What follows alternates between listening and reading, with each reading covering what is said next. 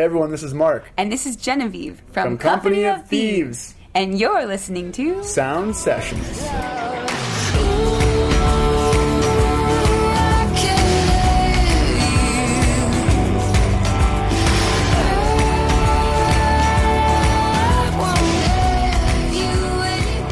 Hey, this is Michael with Sound Sessions here on WGN Radio, and I'm at the House of Blues right now with Genevieve and Mark. It's so great to have you guys back here in Chicago. How's it going? Welcome back. How does it feel to be back in the city that, you guys kind of got your start in? It's home. Home sweet home. It feels wonderful to be back. It's electric. Yeah. We woke up this morning and kind of, got emotional because it just feels so comfortable here. Mm-hmm. And I think... yeah, we're just really excited to be making music together again. It feels right. Yeah. Yeah. And to celebrate that here is overwhelming. Yeah. I mean, every intersection that I see when I'm in town, has a memory, of building this band or even before the band. So it's going to be a nostalgic, emotional night for sure. Mm-hmm. Because you guys met at a train station here in That's Chicago. That's right, at Union Station downtown. Did you guys ever venture back there, find those first footsteps? And I would love to. No. I think that'd be a cool photo we went shoot. there and recorded that when Running from Gambling came out, we recorded acoustic songs in natural That's places right. and things like that, and we did one in the train station. Yeah. But it wasn't I don't know where the exact spot was. Yeah, the Grand Hall. That's so cool. Yeah. So you guys actually got your start playing in coffee shops and kind of smaller venues when you were playing here in Chicago. What was that first time when you were playing those coffee shops and you thought, this is something different? This is we're doing something special here. Honestly, it was the first time that we ever played an open mic, which was at a coffee shop called Uncommon Ground on North Clark Street, right across from Wrigley Field and right near the Metro. And yeah, it was a Monday night, and we played a song called the Tornado Song, right? Which is the most bizarre song that we have. And apparently it was some sort of sweet contest, and we won the hat, and the hat was $13, and everybody was cheering and being really supportive, and we spent it all on ice cream, and it felt really exciting. I think that was the moment when we realized, hey, maybe we could do this. Yeah, even if it's a bizarre song, people seem to like it, so let's keep doing what we're doing. Mm-hmm. Yeah. One of your most popular songs, you're speaking about these kind of obscure songs, is Oscar Wilde. I mean, it's a fantastic piece of artwork. Oscar Wilde, he kind of influences a lot of people. Is there anybody in your life, whether it be through music or through, just day-to-day life, that has inspired you? Absolutely. It doesn't even have to be a famous person. It could be somebody just, your mom or dad. Yeah, I mean, of course my parents have had a huge influence on my perspective of reality. And I think the personalities or archetypes that I'm drawn to have always been people who are very unafraid to express themselves in whatever way they need to get through a moment. Mm-hmm. So when it comes to music, Freddie Mercury, David Bowie, Bjork, Nina Simone, Aretha Franklin, John Lennon, those people have really kind of rocked my world and encouraged me to, kind of make peace with life through expression and sound. Yeah. Yeah, I don't think I can't really think of one person. There's so many little things from so many different people that I find inspiring, and I never really draw too heavily on one person I could even think of right now. Yeah, it's all over the place. But yes, I think strong personalities, positive thinkers, and people doing different things with their whatever they're creating, whether it's film or fashion or music, just alternative. The genre of alternative. Yeah, exactly. You guys, a lot of your, I guess, let me find here, kind of the inspiration and that you bring to your listeners and your audience comes from the words that you guys write. I have a lot of mottos in my life that I kind of live by. I mean, life is about the journey, not the destination, those cliche kind of things. Is there any specific phrase you guys tell yourself day to day? You're on the road all the time. Is there anything that you tell yourself to keep yourselves going? Yeah, I say to myself, each breath is a gift. I say to myself, one step at a time. a lot of it has to do with breath. I realized recently in my life that that's the source of everything. So I usually try to bring it back to that, and it really helps. Mm-hmm. Yeah. I like that. Yeah. I actually just remind myself to breathe. Mm-hmm. Breathing is going too fast. Whenever you do that, you're like, wow, I don't think I've ever actually taken a deep breath in like 10 minutes. That's fucked up. Makes me want to. Yeah, and when you do that, you do like everything pauses for a second. You're like, oh yeah, okay, everything's cool. Yeah, you kind of like wrap your head around your world for a second. Yeah, especially with what we do, it's really easy to kind of just run on spirit and kind of get disconnected from our bodies, you know, because we're very much in an imaginative sort of state all the time, like when we're creating, and it really feels good to pair up with our bodies and get grounded again. Yeah. So that's really important for us. I think that's kind of the beauty of our band is like we have all of these big dreams and these, you know, these concepts that we kind of then like run through our bodies as instruments, right? And we get to make sound with them and then share it with other people. But we just have to be in them enough to have it like actually connect, if that makes sense. Yeah. Let's speak about that connection. You have a great connection to the city of Chicago. Yes. Your fan base is still super strong, which is wonderful. It's wild. We're from a music city. I mean, we're very lucky to be part of this. Yes. How has growing up in Chicago been, you know, an influence factor to your music? And can you see little bits of the city in what you write and your guitar parts and everything? I have to think about that for a second.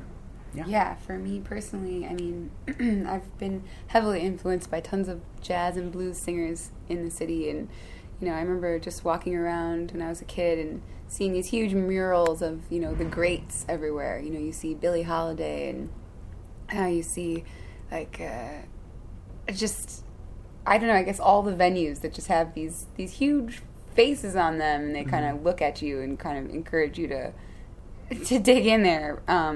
I'm kind of doing a sidestep here, but just to bring it into today, when we were sound checking earlier on stage at House of Blues, our horn section, which is from a band called Sidewalk Chalk here in Chicago, they're playing with us tonight as a gift to us, and I got so emotional listening to them because it's just such high quality music, and their musicianship in general. You can just tell that they grew up here and that they've been gigging around the city, and that people in our city really appreciate that type of quality. You know, it's like we value good music here, and we value soul, and that has really helped kind of keep us in line, you know. Wonderful. Well, let's talk about a little bit about the new music that you guys have been putting out. The new song "Treasure," fantastic. Thank you. You're able to find it on Bandcamp, and I guess anywhere else you can find music. I found it on Spotify, Spotify. Yeah. You actually have a chance to donate to the tour because you guys are kind of doing a DIY tour right now. Yeah, Bandcamp's great about that. It's free, but if you want, you could donate any money you want, $1 or $20,000. I was going to say, set the bar high. I mean, I don't think people realize that. Like, I think we had one negative comment when we released the fact that we're doing a reunion tour, and someone thought we're doing it for money, and we laughed. We're like, dude, we're about to go in debt and start all over again. Like, I don't think people realize how of love. It's an expensive thing to even do a very DIY, self-funded tour, like a lot of money. So people have been very supportive of just buying merch every night, or donating some money on Bandcamp. Like all those dollars help a lot. What's the importance of doing a DIY project like this? Because being a musician, a lot of it comes from inside, and if you can do it yourself. Could you speak on that a little bit? Yeah, I find it really easy to just be accountable for your art. Because you're the one funding it, and you're letting it flow through you, creating it, and then sharing it, and needing to be responsible enough to get it out there in the proper ways. And I think, it feels good to be, not only the face of something, but the foundation of it too. Yeah, especially in this stage too, where we're like kind of feeling rejuvenated right now from our break. And we want to take some time to like find out who we are together as a band and what is our sound, and to have the freedom to explore and experiment is really vital right now, because we want to just come back and be the best band we can be and reach the potential that we think we have. So it's wonderful to hear. So the new song, it focuses a lot on love and just bringing a lot of positivity to people. The world right now, there aren't a lot of really good things happening. Whatever side of the coin you're on, we could always use a little bit more love. How do you use or see music as being a part, as a medium to kind of change or influence the world that we live in? Is that too deep? No, I love it. Okay. Yeah. I actually have always found music to be already operating at a high enough vibration to break up depression. And that is a really big deal, because I think depression can be like depression, feeling lost, confused, not worthy, embarrassed, punished, ashamed, all of these things. They sort of resonate at an even lower frequency than anger. And so music kind of helps raise that up and break up those feelings so that you can kind of bust through and be more present and be like in your life, music kind of invites you to dance with it, because it's just this, it's flowing through, and it's like you either get to ride the wave and hang out with it or not. It'll still keep coming, the waves will keep coming, and you can wait for them forever, or you can take them in to shore and then hopefully get on your 2 feet again. I don't know. That's how I see it. Wow. That was a beautiful response. Yeah, very well so. That was very nice. So just a few more questions, guys. So you're back in Chicago. I'll hit you with one more deep one before I move on. Cool. Genevieve, now you have this amazing collection of music, whether it be from your solo project, whether it be from Thieves, and I wanted to know, is there one specific song that kind of showed the vulnerable side of you, something that spoke to your personality that maybe more than the rest of the music that you write? Do you mean as far as whether it's from Company of Thieves or the Genevieve solo project? Just a song that you wrote, like as far as the lyrics go, where you're like, wow, I'm kind of nervous about putting this song out because it kind of speaks to who I am. I don't know what people are going to think. Oh, wow. Yeah.